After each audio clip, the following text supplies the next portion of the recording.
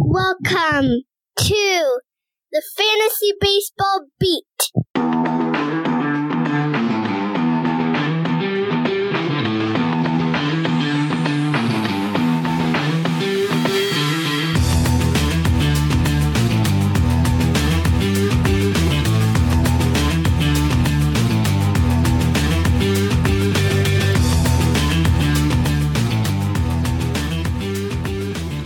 Welcome to the Fantasy Baseball Beat, part of the Triple Play Fantasy Network.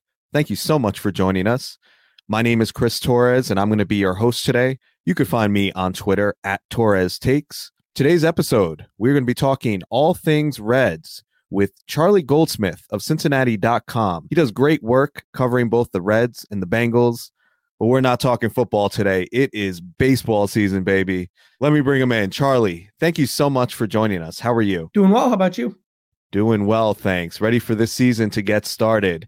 But I want to start off by asking you about an article that you wrote recently, which you discussed the Reds' expectations this year. And listen, I'm not expecting them to tell you, well, we're going to stink, right? But in the article, you did talk about how there is an expectation around this team that they're going to be better than people think, that they're going to surprise some people. So if you could tell me a little bit about that and just the overall vibe around the team so far this spring. Yeah, so I'll start by saying this. I'm projecting the Reds to win just 68 games, so I'm part of this fuel and motivation that they're talking about. Mm-hmm. But every decision the Reds have been making over the course of the spring has been designed around winning and winning early in the season in a much more aggressive way than they did compared to last year when there was obviously an awful start. They have a plan to move Tyler Stevenson around different positions to keep his bat in the lineup. They have starting pitchers ready to throw 100-plus pitches right away.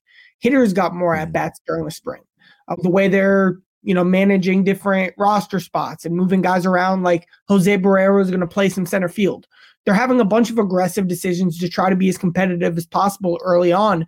And, again, part of it is such a year where so many guys on the team have to prove it. The managers in the contract year. They have a couple of young foundational pieces, but guys like Barrero, Steer, Benson, Friedel, they have to prove that they're major league starters, everyday players. And there's a lot of motivation. There's a lot of, they say, some of the best vibes they've felt, a very connected group that's dedicated to playing, an aggressive defense, base running, starting pitching style of baseball. Okay, so it sounds like they're going into this season with a different mentality. Maybe it's, last year was kind of more of a teardown, right? With trading some of these, Castillo and Molly, and now it seems like they're trying to build back up and kind of set the stage for some winning years to come here. And they've got some talent in that outfield. So I want to ask you a little bit about that. How do you see the playing time shaking out there? So it'll look different against right-handers and against left-handers because they're arguably or definitely three of their best four outfielders are left-handed. So against right-handed starters, you can lock in Will Myers in right. Against right-handed starters, you can lock in Jake Fraley in the lineup, either in left or as the designated hitter, depending on who's playing first base. And then in center field, you're going to have TJ Friedel and Will Benson. Again, when Fraley's the DH, they'll both be in the lineup. They're different styles of players with different strengths, both left-handed bats who are very fast. They'll both be in the mix in the outfield. Benson's more of he's one of the tallest center fielders in Major League history. He has natural power. He's really cut down on his strikeouts and he walks a lot. And TJ Friedel is great bat-to-ball guy, athleticism, hustle, hard work. And he made a swing change that really unlocked some power, specifically line drives down the right field line in his game last season. So it'll be a general rotation overall, but against right-handed starters, it'll be always Fraley and Myers. Benson and Friedel will both be regularly in that mix. And then against lefties, you'll have Myers. You'll have a spot TBD that'll probably be a guy they call up from AAA for the start of the season who's a right-handed hitter. And then Jose Barrero is going to be starting in center probably against lefties as well. Tell me a little bit about Will Benson, because I've seen a lot of positive reports about just his energy and what he's bringing to the team. So can you tell us a little bit about just what he's brought to the clubhouse so far? From a position player side, I think he had the biggest spring out of anyone. He came into camp, they traded for him in February. They really liked him, but he had to go out and earn a spot, and he didn't just do that. He showed that he's playing the best baseball of his career. Benson's a guy who, put it frankly, Benson would tell you the same thing. He was bad in the minor leagues, from when he was drafted for about 6 years until 2020 or through the 2021 season. He was in AAA. He was a first-round pick who was looking like he wasn't panning out. He made some big swing adjustments. He shortened his swing. He became much more selective about the pitches he swung at. That helped him find some more home run opportunities. It also gave him one of the highest walk rates in all of AAA last season. And add that with, again, elite speed, solid defense. The Reds are going to give him a shot to be their center fielder of the future, not just this year, but going down the road as well. Yeah, it seems like definitely a light bulb went on for him last year. And, in fantasy baseball, I had put out a tweet a while back. Like, I didn't understand. Nobody was interested in Will Benson, even after the trade to the Reds. And no one was drafting him. And now everybody's on him now, obviously not that he's made the team. But I mean, just looking at his numbers last year and the raw tools that he has, and he's got some pedigree, right? He was a former first round pick, even though he didn't play like that initially. There's still some pedigree there. So definitely a lot of potential. But from what I'm hearing is that Benson and Friedel, it could be a little bit of a timeshare. And it's kind of tricky, right? Because they're both left-handed. So it's very convoluted, and I'm going to use my hands to help with this. So Joey Votto's out for the start of the season. So that means that Tyler Stevenson will be catching about 4 out of 10 days and playing at first base very regularly as well, maybe getting 3 or 4 starts a week at first.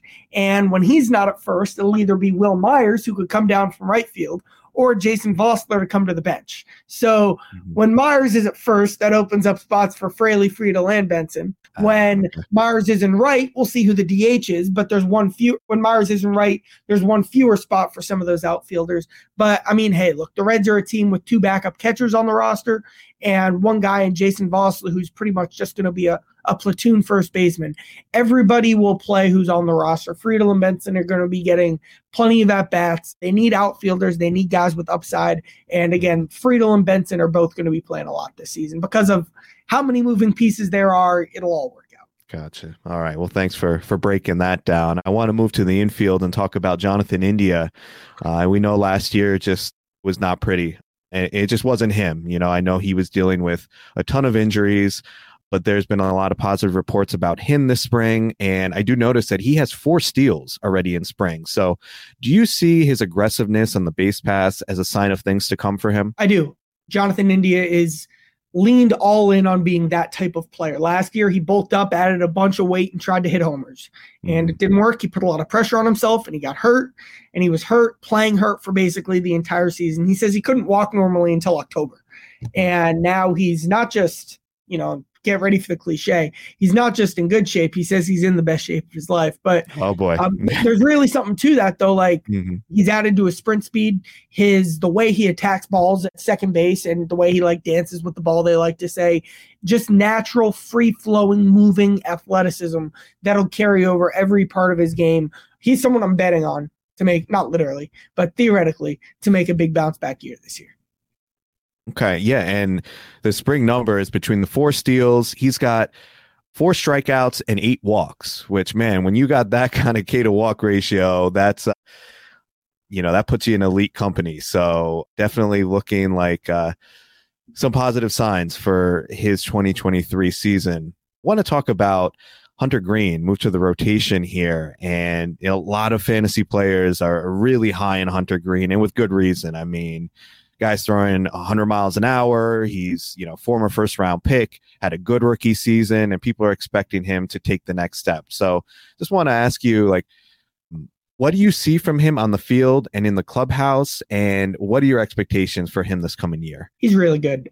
So here's the fascinating story of his 2022 season. Rookie coming up, has a lot to learn. He hadn't even had, 2021 was, he pitched May through the middle of September because of the shortened year and an innings limit. He hadn't had a full season in a long time because of COVID, because of Tommy John.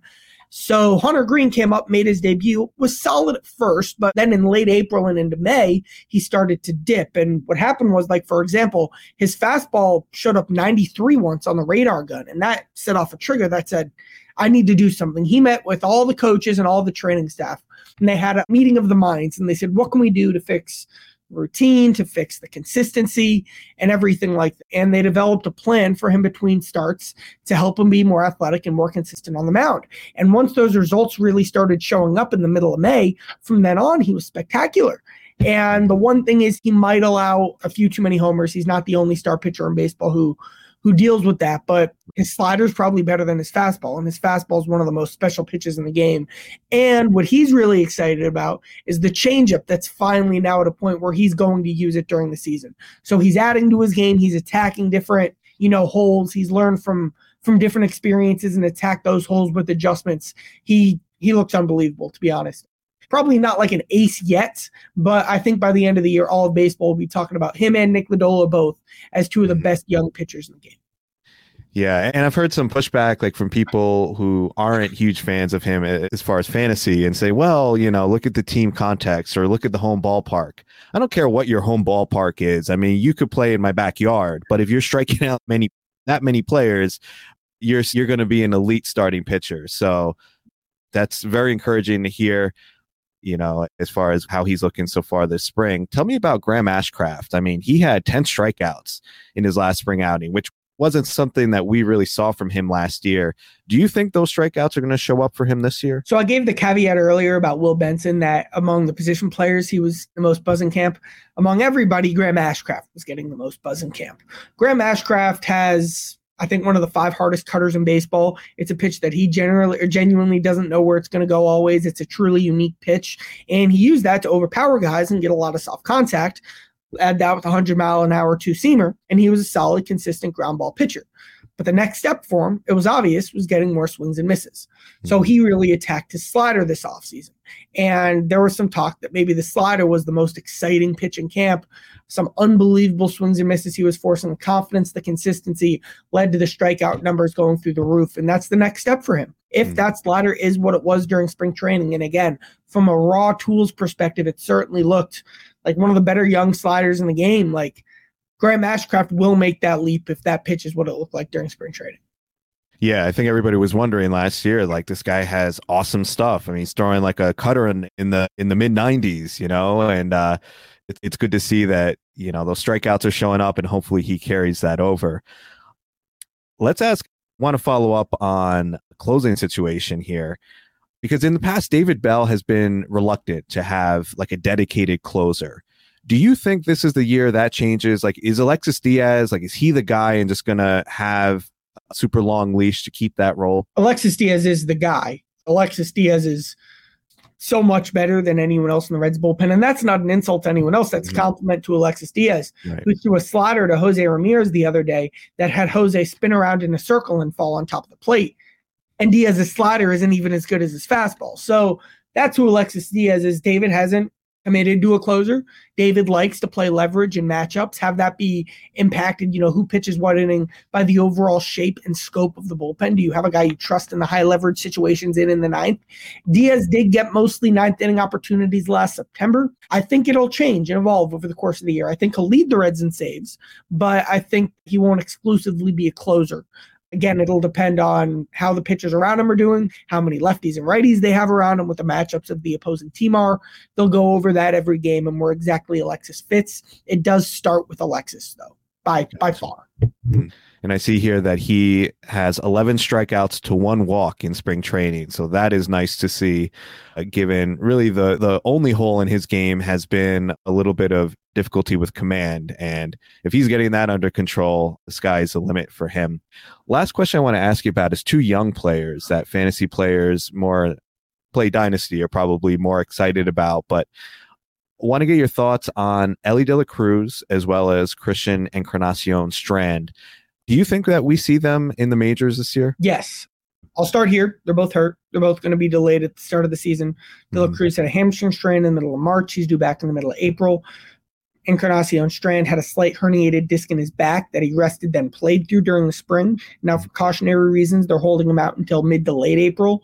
They're starting the year in AAA, and they can both really, really hit. Encarnacion Strand might be the most gifted player in all of minor league baseball. He can turn on any pitch, and he can turn any double into a triple. He says he'll keep going for 3 until they get him out, and they haven't yet. And then Christian Encarnacion-Strand has really interesting strengths for a really young player. Like, look at his baseball reference page. I've never quite seen something like it, where you look at the OPSs at every level and it's 1, 1, 1, 1, 1, 1, 1. He has a very adjustable swing. He has solutions at the plate. He adjusts his approach for 2 strikes. He has a very good way of going opposite field when he needs to. He does little stuff like that really well, combined with his light tower power. So, 2 core pieces of the Reds' future. And I think their plan is right now for them both to perform and keep doing what they've been doing and be up a Great American Ballpark over the summer. Do you think it's more like a cup of coffee in September, or do you foresee them being up sooner than that? Yeah, again, I think the plan is for them to be up in the summer, legitimately consistent playing time. Now that'll be impacted how they come back from these injuries, what the performance is like. But I really do think if they perform like the Reds expect them to, which is at a high level, that they'll be starters for the Reds at some point around the All-Star break, trade deadline, August, around that range. All right. Well, Charlie, I think we covered a lot in 15 minutes there. It was super informative. I really appreciate your time. If you can just tell our listeners where they can find your work and where they could find you on social media. Everything at the Cincinnati Enquirer and Cincinnati.com. All right. Thank you again. And thank you for listening to the Fantasy Baseball Beat. You've been listening to the Fantasy Baseball Beat. Thank you so much again for joining us. We truly appreciate every download, every listen. And we'd love it if you enjoy the show. Please leave us a rating and review wherever you get your podcasts. It helps us out a ton, and it motivates us to keep going. And while you're at it, please leave a rating for the other shows that are part of the Triple Play Fantasy Network. I think we've got some fantastic shows here, and we want to keep building this channel. So any support would be greatly, greatly appreciated. Thank you again, and we'll catch you next time.